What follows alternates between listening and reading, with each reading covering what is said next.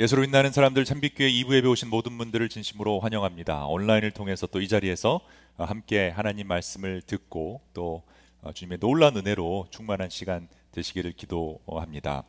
성탄절 이전 4주 동안의 기간을 이 대강절이라고 부릅니다. 영어로는 Advent라고 부르는데요. 이 말은 오심 또 방문을 의미하는데 일반적으로 주님이 오심을 기다린다는 의미로 사용되고 있습니다. 그래서 교회 역사를 보면 이 대강절 기간, 그러니까 지난주부터가 이제 4주 시작된 건데요. 주님의 오심을 기다리고 내 스스로를 돌아보고 회개하고 다시 주님을 맞이할 준비를 하는 그 기간으로 삼았습니다. 우리 참빛교회도 이 기간 동안에 주님께서 이 세상에 오신 그 배경, 또 그때 있었던 사건들의 의미, 그리고 다시 오시는 주님 다시 오시죠. 그것을 묵상하며 우리 신앙의 본질적인 부분을 우리가 확인하고 다시 한번 돌아보는 시간 되기를 원합니다. 특별히 이 대강절 시간에는 기다림, 또 주님의 오심을 우리가 기다리는 것이기 때문에 생명의 탄생의 기다림도 포함되어 있죠. 그래서 기적적인 임신을 한 두 여인의 이야기를 통해 하나님 말씀 보려고 하는데요. 그 두 사람은 바로 엘리사벳과 마리아입니다.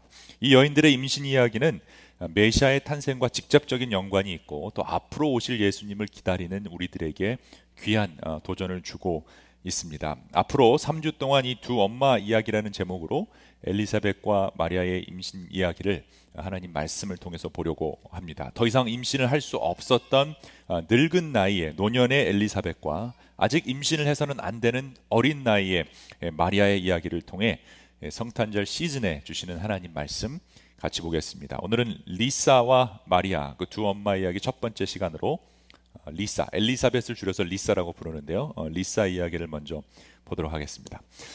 여러분 기적에 대해서 어떻게 생각하십니까? 기적 체험해 보셨습니까? 기적이 나에게 일어난다. 오늘날에도 하나님의 기적이 일어난다라고 믿고 계십니까?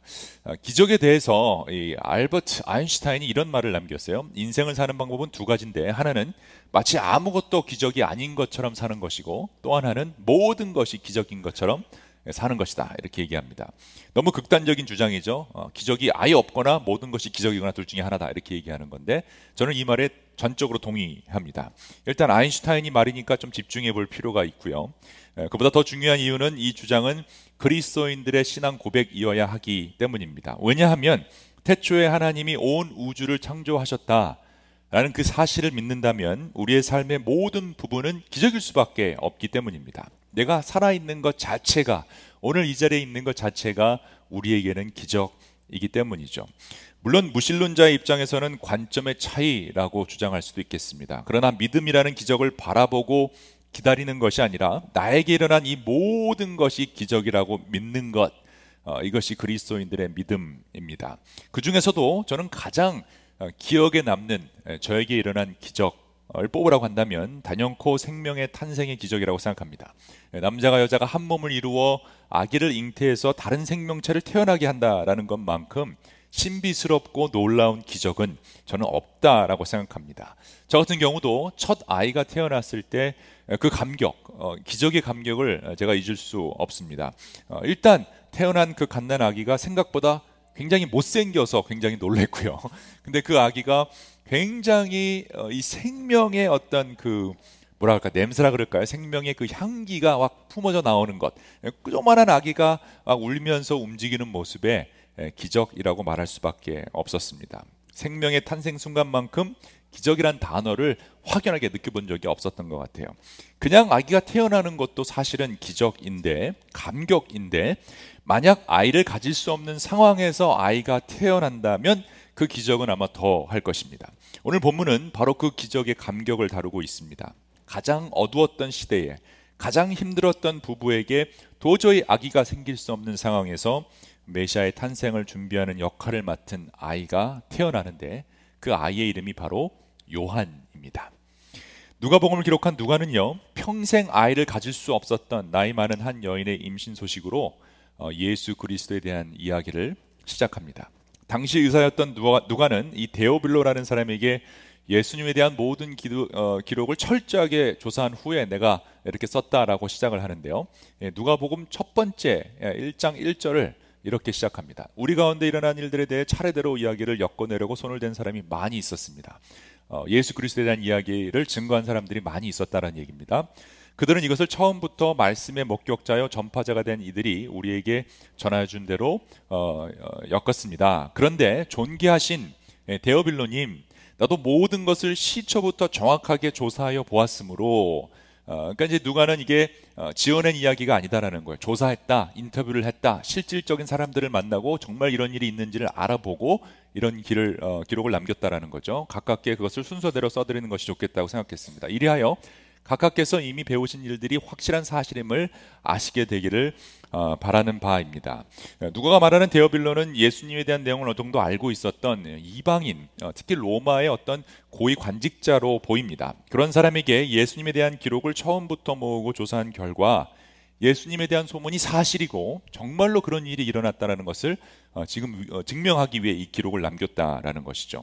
그 출발점이 누군가 하면 바로 사가랴와 그의 아내 엘리사벳, 리사라는 그 제사장 부부 이야기라는 것이죠. 이들의 이름이 왜 중요한가 하면 누가의 이 기록은 신화가 아니라는 거예요. 그냥 지어낸 이야기가 아니라, 그 당시에 그리스 신화가 유명했었는데 그런 식으로 지어낸 이야기들이 아니다라는 것입니다. 실존했던 사람들의 이 이름, 지명을 통해서 공식적으로 특히 알려져 있는 유대인들의 제사장에 통해서 이 당시 태어난 인물이 실존했던 인물이고, 특히 그 요한, 그 당시 요한은 사람들이 다 알고 있었어요. 예수님만큼 유명했던 사람이 요한인데 요한의 부모를 이름을 거론하면서 그 이야기로 예수 그리스도의 이야기를 시작한 것이죠. 그러니까 이 당시 누가의 기록을 읽는 사람이면 누구든지 확인할 수 있는 상황이라는 거죠. 지금이야 우리가 2000년 전에 있었던 사건을 목격한 사람을 찾아갈 수가 없죠. 다 죽었기 때문에. 근데 그 당시는 살아있는 사람들이 있었기 때문에 가서 물어보면 됩니다. 정말 요한의 부모님입니까? 정말 그런 일이 있었습니까? 라고 물어볼 수 있는데, 바로 그것을 강조하기 위해 이렇게 기록을 내놓는 것이죠. 하나님의 신비스러운 기적이 당시 역사적으로 증명될 수 있는 방법으로 기록한 것입니다. 그래서 하나님의 기적이 인간의 역사로 들어온 사실을 누가는 감격스럽게 기록하고 있고, 이 시기가 또한 굉장히 의미가 있는데, 누가복음 1장 5절을 보면 누가는 누가복음을 설명하는 가장 중요한 첫 번째 인물인 이 사가랴와 리사의 배경을 유대 왕 헤롯 때라고 설명하고 있습니다. 유대 왕 헤롯 때. 이 의미가 굉장히 중요한 이유는요, 이 헤롯 왕 때처럼 이스라엘 역사 가운데 어두웠던 시절이 없었기 때문입니다. 대략 BC 37년에서 4년까지를 헤롯 왕, 또 헤롯 대왕 때라고 부르는데, 본인 자신을 헤롯 대왕이라고 불렀습니다. 사실 헤롯은 왕이 아니었죠. 그 로마 제국의 빌부터 사는 꼭두각시 역할을 했던 사람입니다. 그러나 자기 동네에서 동네 대장한 거예요. 유대 지방에서 내가 왕이다라고 해서 그 권력을 쥐고 사람들을 억압했던 아주 나쁜 그런 왕이었습니다. 순수 유대인도 아니었고요.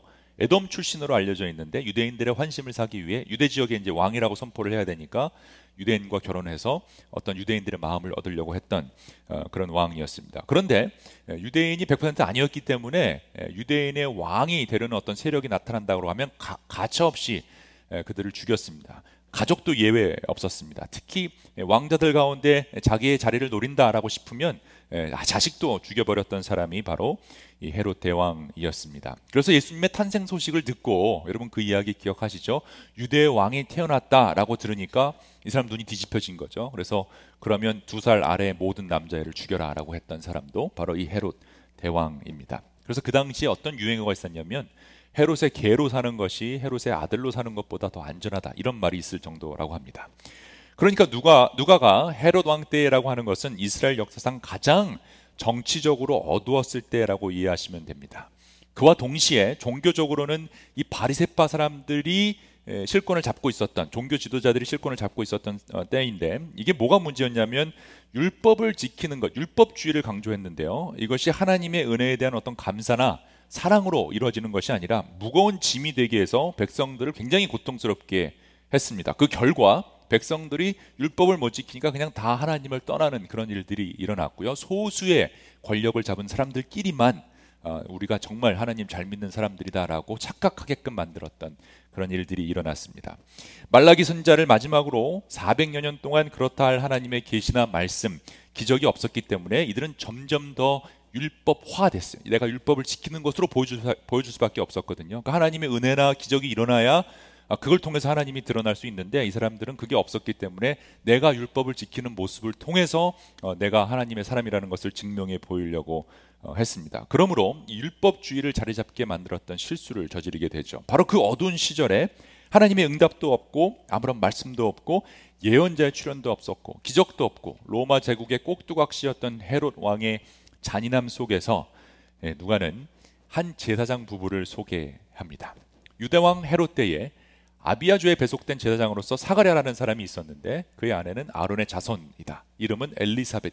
그 두 사람은 다 하나님 앞에서 의로운 사람이어서 주님의 모든 계명과 규율을 흠잡을 데 없이 잘 지켰다. 악인 헤롯 때에 사가랴와 리사 제사장의 역할을 감당하고 있었는데 그 중에 리사는 아론의 자손이라고 기록했습니다. 이 대제사장의 계보가 이어지는 거죠. 그리고 가장 이스라엘 역사의 어두운 때에 제사장 역할을 감당하고 있었다. 신기하게도 악인 헤롯 왕 때에 그런 어두운 시절에 이 두 사람은 하나님 앞에서 빛을 발하는 의로운 사람이다라고 설명하고 있다라는 것이죠. 그렇게 어두운 시대에서도 하나님은 바알에게 무릎 꿇지 않은 7천 명의 의인들을 숨겨둔 것입니다. 여러분 그것은 오늘날에도 적용될 수 있죠. 지금 이 세상이 어둡고 아무리 악해 보인다 할지라도 하나님은 바알에게 무릎 꿇지 않은 7천 명을 분명히 소수의 사람들을 숨겨두시고 있다라는 것입니다. 준비시켰다라는 것이에요. 이 두 사람의 등장은요. 그러므로 이 400년의 암흑기 속에서 하나님의 역사하심에 대한 암시를 보여주고 있습니다. 드디어 빛이 밝아오고 있는 것입니다. 하나님은 이스라엘과 약속을 잊지 않으셨습니다. 하나님은 그들 기억 속에 존재하셨고 그들을 또한 기억하셨으며 400여 년 동안 침묵하는 것처럼 보였지만 사실은 신실하신 하나님은 어둠 속에서 빛을 준비하고 있었던 것입니다. 사가랴와 리사는 하나님 보시기에 의로운 사람들이었습니다. 신기하게도 그래서 사가랴의 이름의 뜻이 뭐냐면 야훼 하나님이 기억하신다라는 뜻이고요. 이 엘리사벳, 리사의 이름의 뜻은 나의 하나님이 약속을 지키신다. 나의 하나님이 나의 약속이다. 이런 뜻을 가지고 있습니다. 악인 헤롯의 시대에 의인 사가랴와 리사의 출현은 우리를 기억하시는 하나님은 반드시 그 구원의 약속을 이루어 주신다라는 것을 보여주는 것입니다. 그런데 여기에 문제가 있습니다. 7절을 보니까 그런데 이 사가랴와 엘리사벳에게는 자녀가 없었다라고 되어 있습니다. 엘리사벳이 임신을 하지 못하는 여자이고 두 사람은 다 나이가 많았기 때문이다. 이 당시 임신을 하지 못했다라는 것은 오늘날 임신 못하는 것과는 좀 많이 차원이 다릅니다. 이 당시는요, 임신을 못한다라는 것을 하나님의 은혜를 받지 못한다라는 뜻으로 판단했습니다. 하나님이 아브라함에게 주신 언약이 바로 자손의 번창이었기 때문에 사가랴와 리사, 이 제사장 부부에게 자녀가 없었다라는 것은 다른 사람들 보기에 어떤 제사장이에요? 저 사람들은 별로 능력이 없어 보이는 제사장입니다. 축복받지 못한 제사장이에요. 별로 하나님의 은혜가 없는 제사장으로 오해받았다. 사람들은 그렇게 보았지만 성경은 어떻게 기록하고 있습니까? 하나님 보시기에 의로웠다라고 설명하고 있죠. 자녀가 없다는 것은 하나님의 은혜를 입지 못하는 선입견이 있었기 때문에 이들은 제사장 부부임에도 불구하고 그 마음이 늘 어두웠을 겁니다. 지금 이 두 사람에게는 헤롯 대왕이라는 시대적인 어두움만 있었던 것이 아니라 개인적으로 말 못할 사정들, 표현할 수 없는 그런 아픔들, 가정적으로 어두운 상황들이 있었다라는 것이죠. 아마 우리들한테도 비슷하게 다가오는 말씀일 겁니다. 이 세상이 어둡고 세상이 힘들고 악하다라는 표현은 잘하지만 사실 우리 가정에도 다 아픈 가정사들 하나쯤은 다 갖고 계시죠. 나에게도 그런 어둠이 있고 나에게도 그런 슬픔, 그런 악한 일들이 일어난다라는 것입니다. 특히 이들은요, 제사장으로서 하나님이 그 어떤 응답도 없어 보이고 400년 동안 응답이 없었어요. 사회적으로도 가정적으로도 아무런 은혜가 없어 보이는 상황이었기 때문에 얼마나 더 힘들었을까요? 또 하필 그 이름이요, 사가랴, 하나님이 기억하고 계신다. 또 엘리사벳, 리사, 하나님이 약속을 지키신다. 이런 이름을 갖고 있었던 부부니까 아침마다 일어나서 서로 이름을 부르면서 이게 얼마나 힘들었을까 여러분 한번 상상해 보시기 바랍니다. 아침에 눈을 떴는데 사가랴, 아내가 사가랴 남편을 부릅니다. 하나님이 기억하고 계십니다. 아침 드십시오. 그러면 그럴 것 같아요. 기억하긴 뭘 기억해. 400년 동안 아무런 역사도 없었고 우리에게 자녀도 없고 아무런 은혜도 없는 이 상황, 화가 날 겁니다. 또 남편이 리사 이렇게 부르죠. 리사, 하나님이 약속을 지키신다. 약속을 지키긴 뭘 지켜요? 400년 동안 아무런 응답이 없었습니다. 무슨 약속을 지키셨습니까? 지금까지 자녀도 없고 메시아에 대한 소식도 없고 정치는 날로 썩어져만 가고 물가는 계속 오르기만 하고 이상한 왕이 선출되어서 잔인하게 사람을 억압하고 죽이는 상황에서 뭘 하나님이 기억하시고 무슨 약속을 지키신다는 말일까요? 어둠 속에서 전혀 빛이 보이지 않는 듯한데 어떻게 소망을 품을 수 있을까요? 더군다나 이게 몇 달, 무슨 몇 년의 수준이 아니죠. 하나님의 역사하심이 이스라엘에게 없었던 것, 말라기서부터 계산하면 400년 동안의 침묵기였습니다. 이 가정에게도 무슨 1년, 2년, 5년, 10년 자녀가 없었던 게 아니라 평생 없었어요. 대략 학자들이 한 60세 이상으로 보고 있는데요. 그 당시에 수명이 또 짧았기 때문에 더 이상 자녀를 가질 수 없는 그런 그 나이, 오랫동안 소망을 가질 수 없는 그런 상태. 도저히 기도할 맛이 안 나는 그런 어둠의 날이 반복되고 있었던 헤롯 왕 시대에 살고 있었던 이 로 부부의 이야기가 바로 이 사가랴와 리사 이야기라는 거예요. 그런데 성경을 보면 항상 이런 어두운 터널 속에서 빛이 보이기 시작하죠.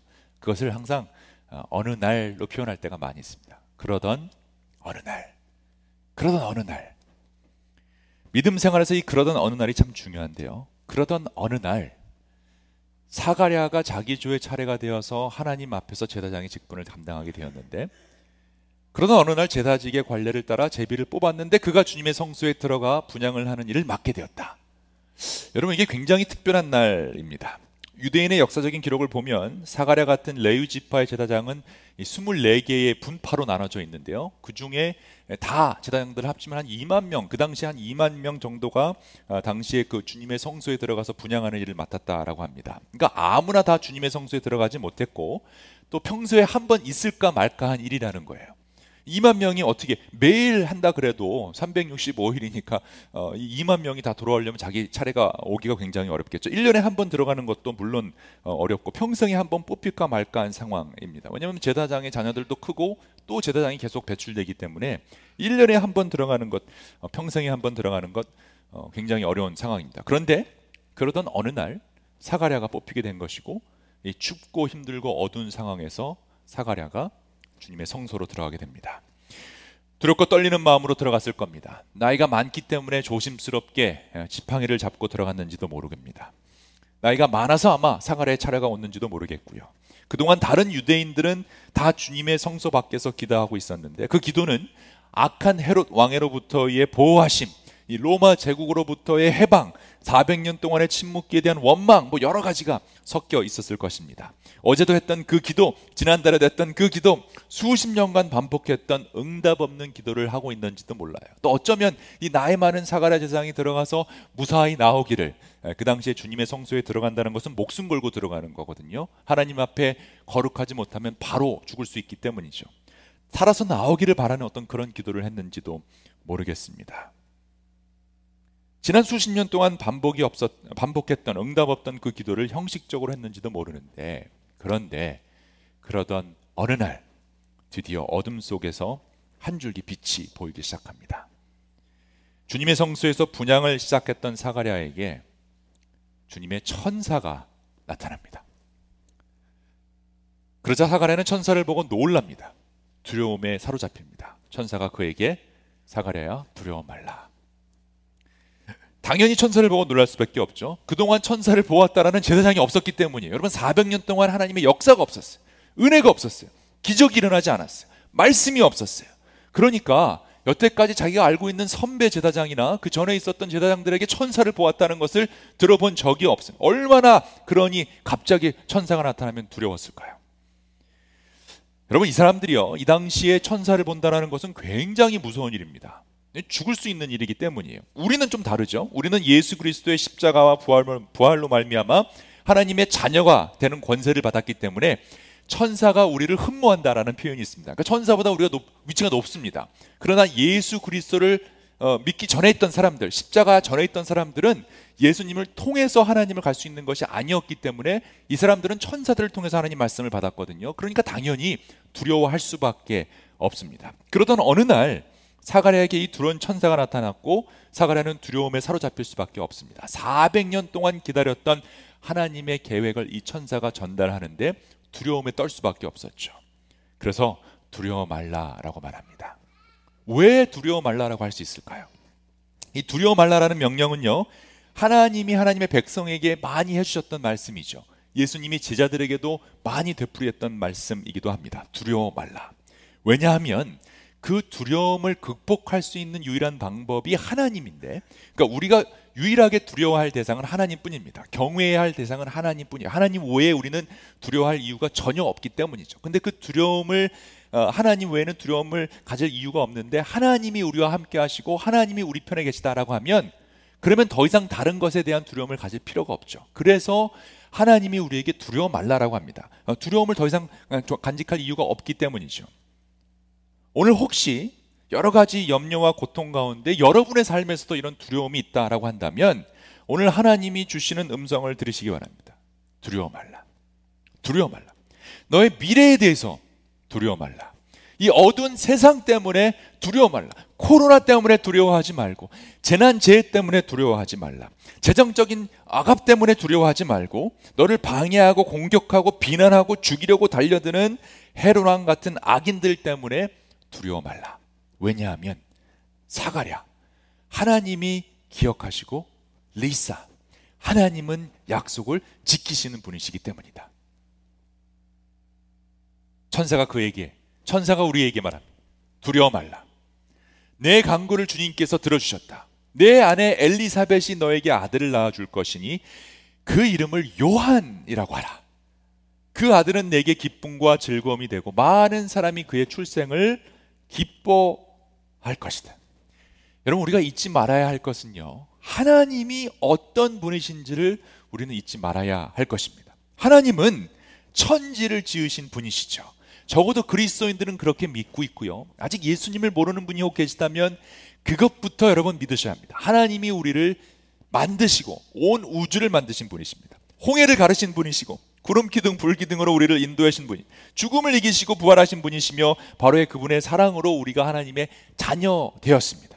그분이 우리의 아버지가 되어 주셨기 때문에 우리가 하는 모든 기도는 그냥 공중에서 사라지는 것이 아니라 하나님이 듣고 계신다라는 거예요. 그래서 하나님은 우리를 기억하시고 우리의 약속을 지켜주신다라는 확신으로 우리가 살아갈 수 있는 거죠. 그러니 두려워할 필요가 없습니다.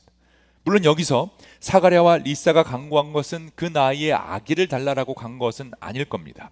왜냐하면 요한이 태어날 것이다라는 천사의 말을 듣고 사가랴가 보인 반응을 보면, 이 사가랴가 들어가서 기도한 것은 이 아이를 달라라는 것이 아님을 우리가 알 수 있죠. 마치 아브라함과 사라에게 나타나서 아이를 가질 것이라고 했을 때 사라가 콧방귀를 뀌면서 웃었던 것처럼, 내 나이에 무슨 아기를, 이렇게 했던 것처럼 사가랴도 똑같이 그럽니다. 이게 도대체 이게 무슨 말입니까? 이게 어떻게 될 수 있습니까? 바로 그것 때문에 혼나죠. 가브리엘 천사에게 이 말을 믿지 않았으니까 네가 말을 못하게 될 것이다, 이런 벌을 받게 되죠. 그걸 보면 아이를 달라라고 기도하지 않았던 것을 우리가 알 수 있고요. 그리고 사가랴는 대제사장으로 그 당시에 많은 사람들을 위해 했던 그 중보기도, 사가랴가 기도했던 것은 모든 제사장들이 공통적으로 간구했던 기도였는데, 그게 뭐냐면 하나님의 백성이 다시 하나님께로 돌아오는 거예요.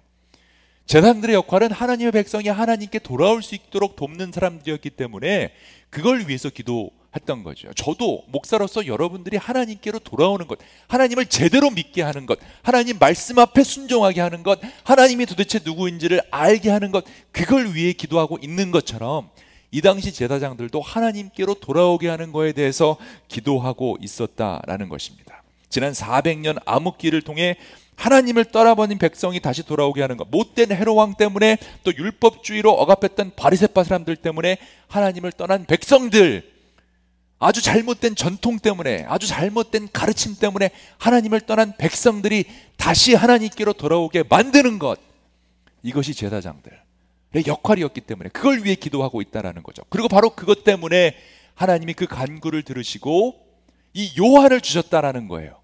왜냐하면 이 요한에 대해서 어떻게 설명하고 있느냐면, 첫째, 요한의 뜻이 무엇인지 아십니까 여러분?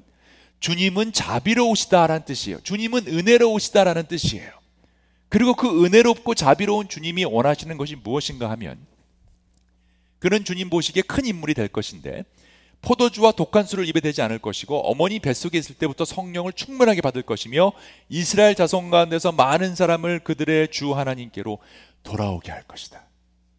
하나님께로 돌아오는 역할을 하는 그 일을 위해서 요한이 잉태된 것입니다. 또한 그는 엘리야의 심령과 능력을 가지고 주님보다 앞서 와서, 예수님보다 먼저 와서 부모의 마음을 자녀에게로 돌아오게 하고 거역하는 자들을 의인의 지혜의 길로 돌아서게 해서, 그래서 결국 목적이 무엇이냐? 그 목적은 주님을 맞이할 준비가 된 백성을 마련하는 거예요.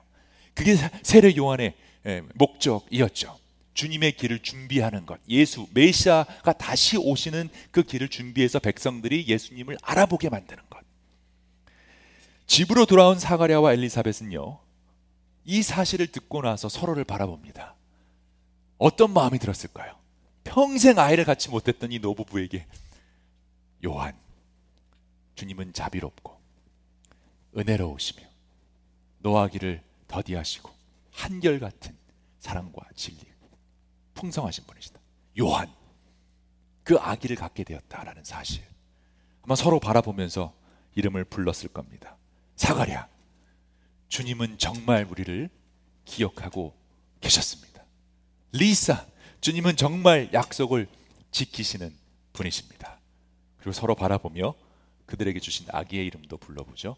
요한, 주님은 자비롭고 은혜로우시며 노하기를 더디하시고 한결같은 사랑과 진리가 풍성하신 분이십니다. 암흑 속에 주님의 은혜를 기다렸던 사가랴와 리사에게 요한을 주십니다. 그 뒤에 얼마 지나서 그의 아내 엘리사벳이 임신하고 5달 동안 숨어 살면서 이렇게 말하였다. 주님은 나를 돌아보셔서, 나를 기억하셔서 사람들에게 당하는 내 부끄러움을 없애주시던 날에 나에게 이런 일을 베풀어 주셨다. 약속을 지켜주셨다. 말씀을 마치겠습니다.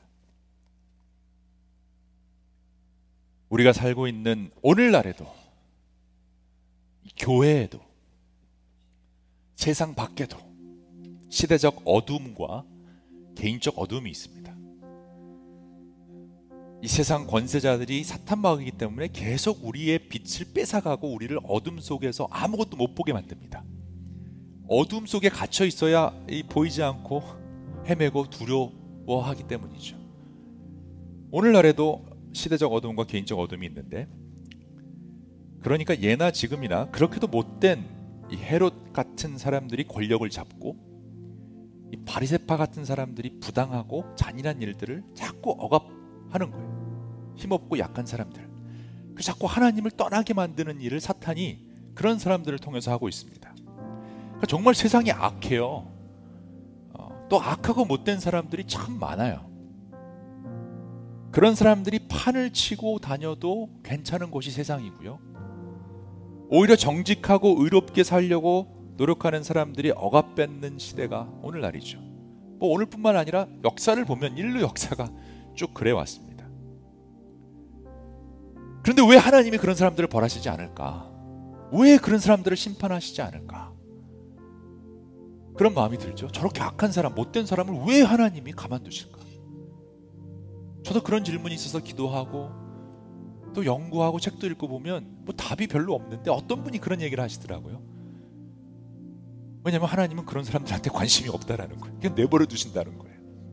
하나님은 사가랴와 리사 같은 사람에게 관심을 두시지 못된 사람들한테 관심 두지 않는다. 괜히 그 사람들 신경 쓰다가 다른 사람들까지 다칠 수 있으니 마지막 심판의 때까지 기다렸다가 그 사람들을 벌하신다는 거예요. 그러니까 하나님이 그런 사람들 신경 안 쓰니까 우리도 그런 사람들 신경 쓸 필요가 없어요. 우리도 그냥 하나님이 하시는 것처럼 사가랴와 리사의 역할을 맡는 사람들과 함께 하든 그 역할을 하는 사람이 되든 해야 되는 거죠. 그리고 신기하게도요, 이 시대적 어두움을 해결하는 방법으로 하나님은 늘 개인적 어두움 먼저 해결했다는 거예요. 그러니까 지금 내 마음에 어둠이 있다든지 내 마음에 힘든 일들이 나를 억누르고 있다면 그것부터 해결해야 되는 거예요. 내 마음속에 정말 하나님 어떻게 이런 일이, 어떻게 이런 사건들이, 왜 이건 기도 응답하시지 않으세요? 그것부터 해결해야 세상의 어둠을 해결할 수 있다는 거. 하나님 늘 그렇게 역사하셨어요. 한 사람을 통해서 세상을 바꾸는 일을 하셨죠. 도저히 아이를 가질 수 없는 상황에서 우리로 번역을 하자면 도저히 소망을 품을 수 없는 그런 상황에서 하나님은 기적을 일으키신다는 거예요. 그러니 여러분, 지금 여러분의 상황이 어둡다고 해서 절망하지 마십시오. 두려워 마십시오. 400년의 침묵기를 지나 그러던 어느 날 하나님은 반드시 찾아오십니다. 400년이라는 시간이 하나님에게는 찰나라는 것 여러분 잘 아시죠? 베드로를 통해 이렇게 말씀하셨어요. 주님에게는 1000년이 하루 같고 하루가 1000년 같으니라. 시간과 공간을 초월하신 하나님은 지금 여러분의 상황이 어둡다, 어렵다라는 것을 알고 계세요. 그러나 이 사가랴, 리사, 그리고 요한을 기억해야 되는 이유는 주님이 우리를 기억하시고 주님의 약속을 지켜주실 것이며 그것을 믿는 자들에게는 그러던 어느 날 요한 은혜를 부어주실 것이기 때문입니다. 사가랴와 리사에게 자녀가 없었다라는 어두움을 요한이라는 아들을 주심으로 해결해 주시고 그 요한의 시대적 어두움을 해결하는 메시아의 출현을 준비하는 예언자가 되게 하십니다. 리사는 요한을 임신할 수 없는 나이에 잉태하죠. 주님의 은혜는 나이와는 전혀 상관없다는 것을 보여줍니다. 주님은 나이로 주님의 기적을 차별하시지 않습니다. 그러니까 지금 여러분 나이에 상관없이 요한을 잉태하셔야 합니다. 나이에 상관없이 소망을 품고 하나님의 빛을 발할 수 있어야 하는 것입니다. 지난번 빈체의 박동희 선교사님이 오셔서 늘푸른 모임에서 그런 도전을 주셨다고 들었어요. 달력 나이가 중요한 게 아니라 소명 나이가 중요하다. 어떻게 멋있는 말을 만드셨는지 모르겠어요. 달력 나이가 아니라 소명 나이. 성경을 보면 여러분 정말 달력 나이는 중요하지 않잖아요. 소명 나이가 중요해. 제가 예전부터 계속 그런 얘기를 했었어요. 우리 교회는 각 나이대를 대표하는 분들이 당연히 들어와야 된다. 80대 대표, 70대 대표, 60대 대표, 50대, 40대, 30대, 20대 대표들이 와야 된다. 전 세대를 대표하는 분들이 들어와야 된다라고 얘기를 했었는데 이번에 80대가 뽑혔잖아요. 그래서 제가요 새로운 기도 제목이 생겼어요. 주님, 90대도 가능할까요? 90대 장로가 뽑히는 교회가 있나요? 없다면 한번 도전해 볼 가치가 있지 않을까? 그러면 아멘이십니까? 90대 장로, 그 뜻은 제가 90살에 은퇴해도 된다는 거죠? 90까지 해먹으려고 뭐 저런다 또 이렇게 오해하시면 안 돼요. 90살, 50년 남았는데 농담입니다. 90세 은퇴 안 할 테니까. 무슨 뜻인지 아시겠죠? 달력 나이가 중요한 게 아니라 소명 나이가 중요한데 우리는 리사처럼 이 시대의 요한을 잉태하는 역할을 맡은 사람이어야 된다는 거예요. 주님을 맞이할 준비를 시키는 사람들이어야 한다. 왜냐하면 주님 다시 오십니다. 여러분 주님 안 오실 것 같죠? 지금 400년 침묵기 같죠? 주님 곧 오십니다. 주님 오시면 악한 헤롯, 악한 바리새인들, 종교 지도자들은 다 심판받아요. 양과 염소를 가르듯 갈려주실 거고요. 다 사탄 마귀, 양의 탈을 쓴 늑대들은 불바다로 떨어질 것입니다. 그때까지 우리는 기다려야 해요. 그 날을 기다려야 돼요. 힘들고 어려운 시절을 하루하루 나에게 주어진 그 자리에서 그 믿음을 지켜나가야 합니다. 설령 아직 나에게 요한 그 은혜를 부어주지 않았다 해도 나는 나에게 주어진 그 일을 묵묵히 해나가야 됩니다. 왜냐하면 그러던 어느 날 주님은 나타나실 것이기 때문입니다. 그러던 어느 날 반드시 하나님은 여러분을 찾아오실 겁니다. 하나님은 우리를 기억하시고 사가랴, 하나님은 약속을 지키실 것이기 때문입니다. 리사, 그럴 때에 요한, 주님의 은혜가 여러분과 제게 임하기를 주님의 이름으로 축원합니다. 아멘, 아멘.